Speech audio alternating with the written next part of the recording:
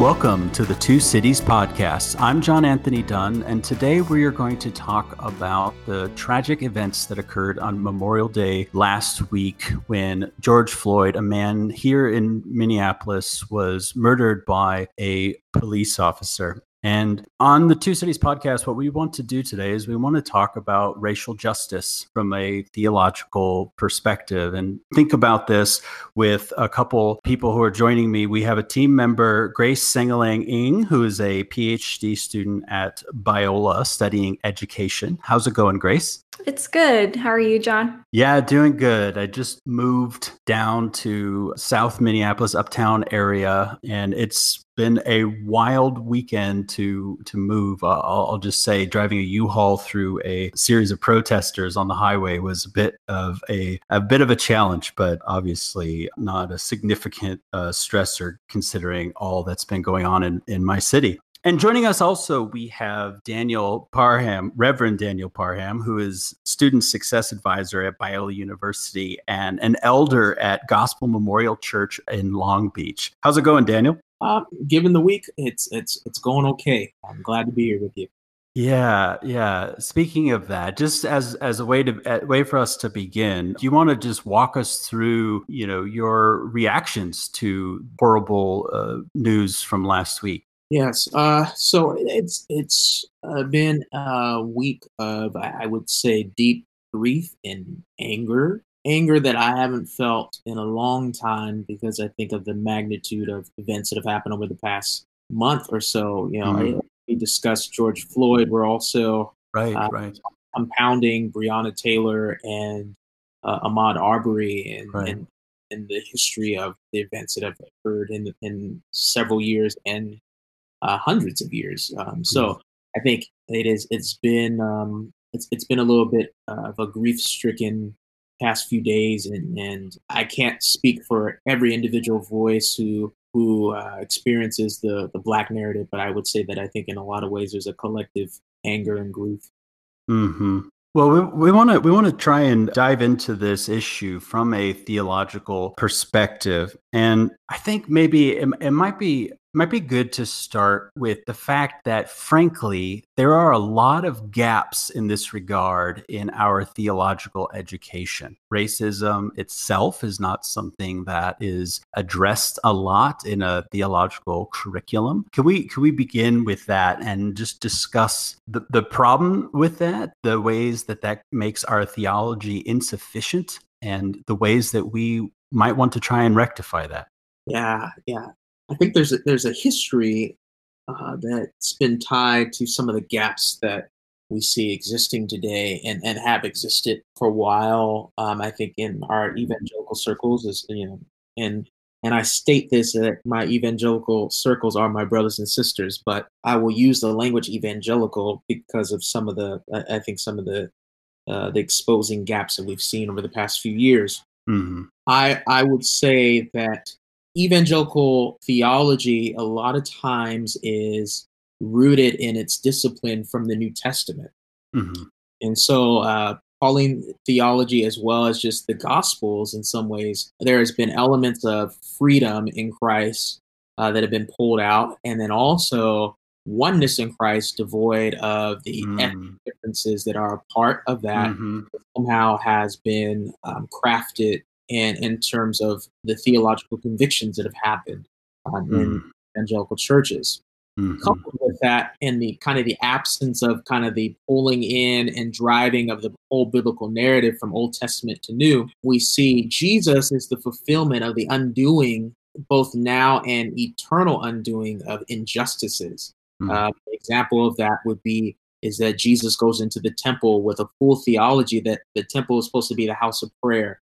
And responds viscerally in anger and turns the tables of the merchants. That is rooted in a deep understanding of the Old Testament, because as we're thinking of Jesus who has a clear understanding of the law, a clear understanding of the Torah, and a clear and also a divine relationship with the Father. But we're reading the New Testament account of Jesus' understanding of God's character, which was firmly rooted in the Old Testament. And I think that has not been highlighted in much of our evangelical churches. if you read through the prophets, you see a very, very, very strong Mm. prophetic call to Israel to seek justice and to love mercy. When you don't preach that and you don't preach the prophetic voice of God that disdains injustice, Mm. you find yourself continually living in the gaps because you only hear about freedom and unity, devoid of the divisiveness that comes when oppression and injustice, which is part of the depravity of our world and also the depravity of some of our churches, persists. And so you Hmm. don't have the language nor the biblical theology to match up to the language of freedom that is coupled with justice, and particularly justice along the lines of race, right? Racial justice is a subcategory of just the overall theology of justice. But when you don't have the basis of justice, it's actually even harder to get to racial justice. And so I think those gaps present create the situation that we have today. So I totally agree with Daniel. I think that we do have those gaps in our theologies of seeing God's justice, and also in our education, the gaps of not having books and voices from people of color in our theological courses. Most of our theological textbooks are, like older white men. And so I think that also colors maybe the way that we read the Bible, that our theological education is based more on this Western individualistic mindset instead of having the communal group mentality, to see that we do need to love each other, and we need to fight for those who are oppressed and those who are marginalized. What about this idea that you often hear sometimes in various evangelical circles and perhaps beyond that, but we'll, limit our scope to evangelicalism. This idea of why does racism get brought up so much? I'm colorblind, I don't see race or whatever. What sort of response should we have to this line of thought? I mean, it seems to be a pretty common, cliche.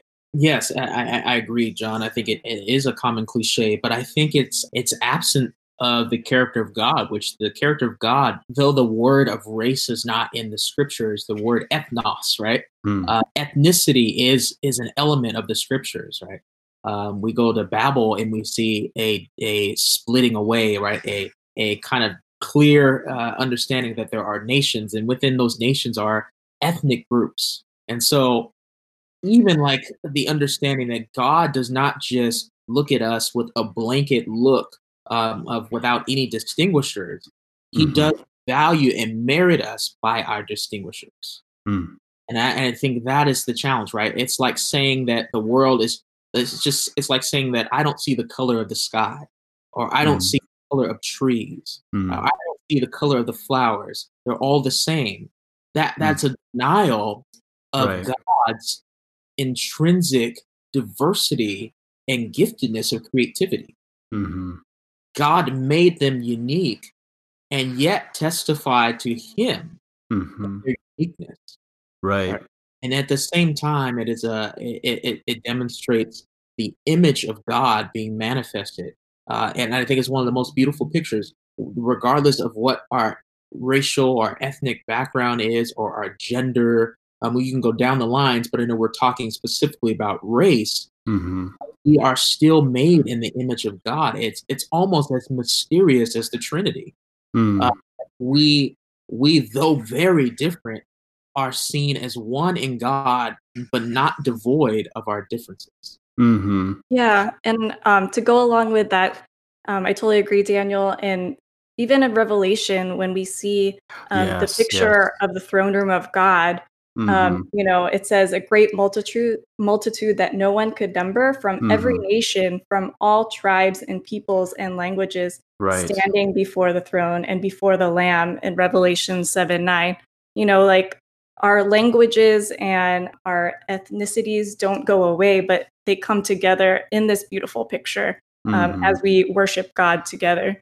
Right. In the language of the IDI, which is a tool used for kind of assessing intercultural competency and intercultural humility and these sorts of things. That language of colorblind is really a form of minimizing. It's a way of, I think, wanting to emphasize the unity of humanity, right? But failing to embrace and recognize difference. And I think the passage you just brought up, Grace, is so beautiful for precisely this, because there is unity. That everyone's together worshiping the Lamb, right? But yet we're not all sort of going to be transformed to the same hue and speak the same language and these sorts of things. Our cultures are preserved, this sort of thing. I think that's a real beautiful image that cuts against this issue of colorblindness. And the reason why I think it's so important is because if we speak in terms of colorblindness, I think what we do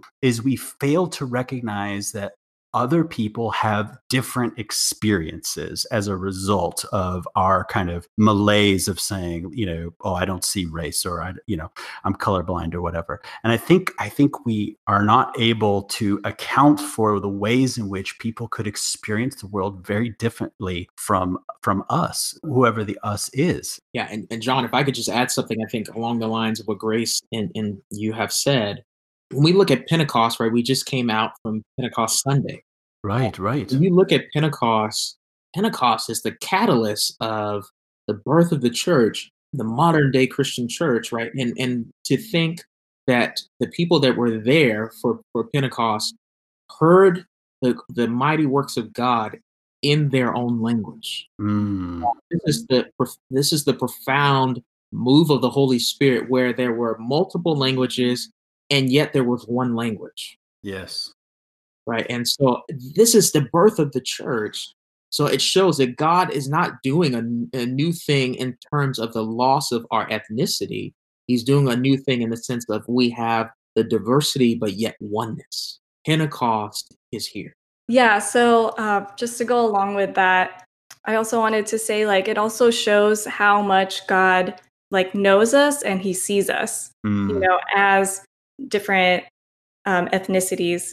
That is part of who we are, and God celebrates that, and we need to celebrate that as well. And as a person of color, to be honest, we can't really remove our appearance or our identity from our ethnicity. That's just part of who we are when we present ourselves to the world. Yeah. So a lot of times people who make that colorblind comment, it shows part of their privilege in being able to say that. Right.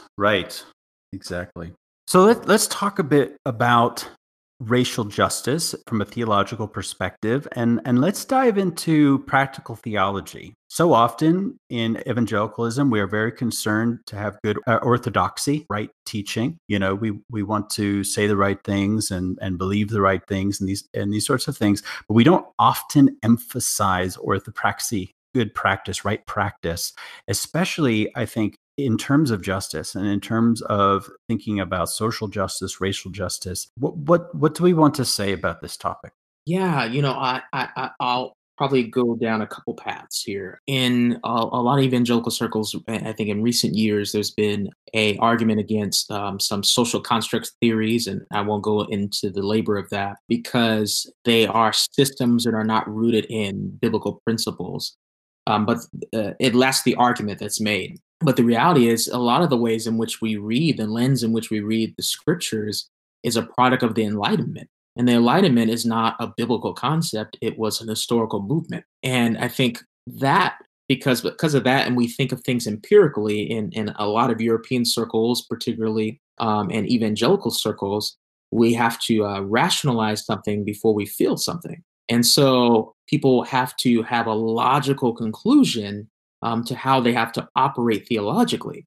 But when we look at the scriptures and we read the heart of Paul, when Paul talks about the heart, as we understand in a Hebrew sense, right, is both mind and the emotive, the affective.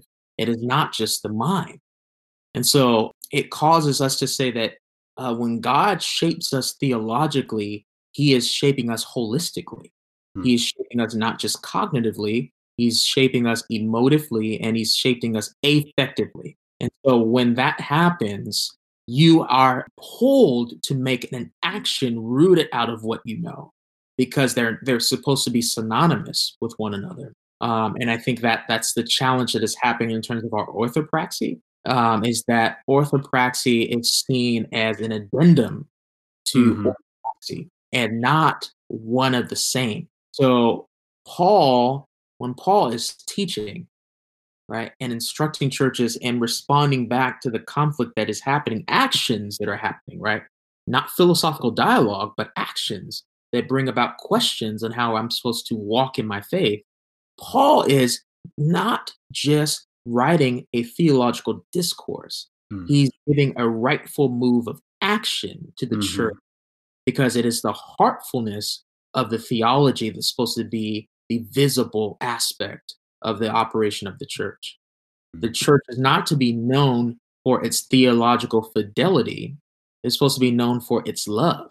Jesus sums all of the theological accumulation that we have into one thing: love the Lord your God with all your heart, mind, soul, and strength, and likewise love your neighbor as yourself. And so the accumulation of our orthodoxy, which is needed, and I don't backstep from that, but an orthodoxy has to be rooted in a loving orthopraxy. And when we don't see those as one of the same, we see these kind of stumbling blocks that come up, because I have to rationalize something in a system that's not rooted actually in the biblical narrative. Hmm. It is a system that we've used as an earnest attempt to try to understand the scriptures, and maybe wholeheartedly, but it has its areas of missteps that we have to admit in order to act out of love in orthopraxy, rooted in our orthodoxy. Yeah, true transformation really does involve the whole person, having the right thinking, which leads to the right action. At the same time, having the right thinking with the right action, we also need to have the right heart and affections. And so I think a lot of the times it's difficult for us to engage in orthopraxy in the right actions because we haven't delved into our own hearts, especially in the area of racial justice. That has to change, or that starts with the change in our own hearts. And so we have to face our own prejudices and our own biases before we can make any change in our actions. And so I Hmm. think that is a really difficult a lot of times for us to see the sin in our own hearts. It's really painful, but understanding that God is gracious in that, and that he loves us in that. And because of his love for us, that we can love others who are different from us. I think that's where it starts.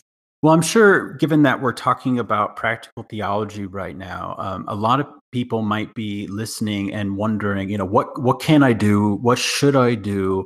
And maybe let's chat a little bit about ways that we can more better stand in solidarity with those who are experiencing tremendous racial injustice at the moment. I would say that if you're in a place where you're feeling that you have not just theological gaps, but just practical, like humanitarian gaps, now's the time to do the work, to Mm, educate yourself. And I would speak primarily to my North American brothers and sisters mm, and say we have an abundance of resources, and an abundance of free resources to start learning the narrative of people who are your brothers and sisters in Christ. I think the reminder has to be that Jesus spoke within the time frame in which he lived.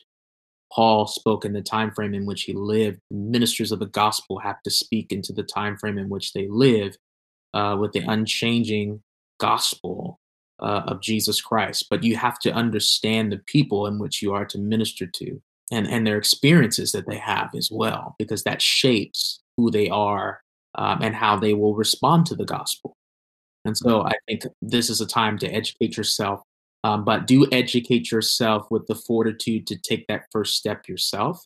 And I speak this particularly to my white brothers and sisters. You will have to take the legwork on your own in the beginning, because it gives you skin in the game. And your brothers and sisters of color are willing to join into that. But I think we likely want you to take that initial investment to seek out the resources. Uh, mhm.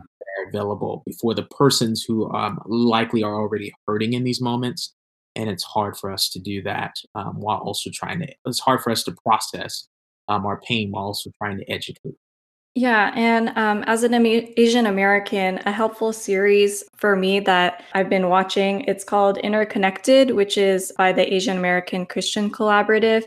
It's called Interconnected: Confronting Racial Prejudice Between Asian American and African American Communities. It's a 3-part series, but it really helps me give me better understanding for the African American community, but also to understand our own history of discrimination as Asian Americans. Just having to confront that, I think, helps me also stand in solidarity with those who are suffering and those who are oppressed.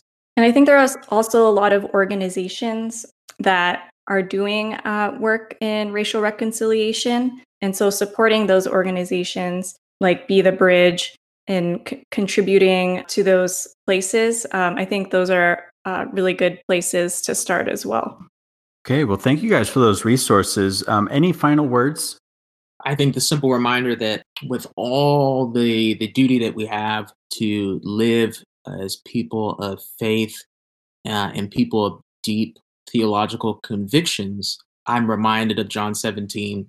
We are to be one as he is one. And we must do all that we can with all that we've been afforded with to accomplish that will of Jesus and the will of the Godhead for us to be one. Let's continue to do that work as we're running the race that is not given to the swift nor to the strong, but to the ones that endure to the end. Many of our brothers and sisters of color, the end seems far longer than the race allows for us to get to. And so the more and more that we start seeing that race as one, the better we are at actually getting to the finish line together. And I think God honors that. So take the tools, the resources that you have, but use that to sum up what John 17's fulfillment is that we be one as he is one with the Father. Mhm. Yeah, I love that image of John 17. And, even just thinking there about that idea of unity and oneness, right? Within the Trinity, the persons aren't collapsed or conflated or erased, right? There's personal distinction. And I think similarly, the unity that we strive for is not some, homogeneous erasure of, persons and difference and these sorts of things, but it includes them. And I think that's a great way for us to end thinking about what true unity looks like. And of course, as we strive towards that high priestly prayer that Jesus prays there in John 17, that we would truly be unity. Thinking of going back to that issue of orthodoxy and orthopraxy, we often talk about, the importance of orthodoxy, right doctrine, right theology, right? We always, talk about that, and churches split over it again and again. And we fail to recognize so often that unity is a doctrine, right? What you were just sharing with us, Daniel, unity is a doctrine. And I think we need to strive for that in all areas, racially and otherwise. And I really appreciate the admonition. And really grateful to have both of you on today, both Grace and Daniel, joining us to talk about this issue of racial justice and racial injustice, and thinking about how we as the church can strive towards pursuing what Jesus is calling us towards there in John 17. So thanks for joining us today. Thank you, John. Thank you for having us. Yeah, thanks. It was fun.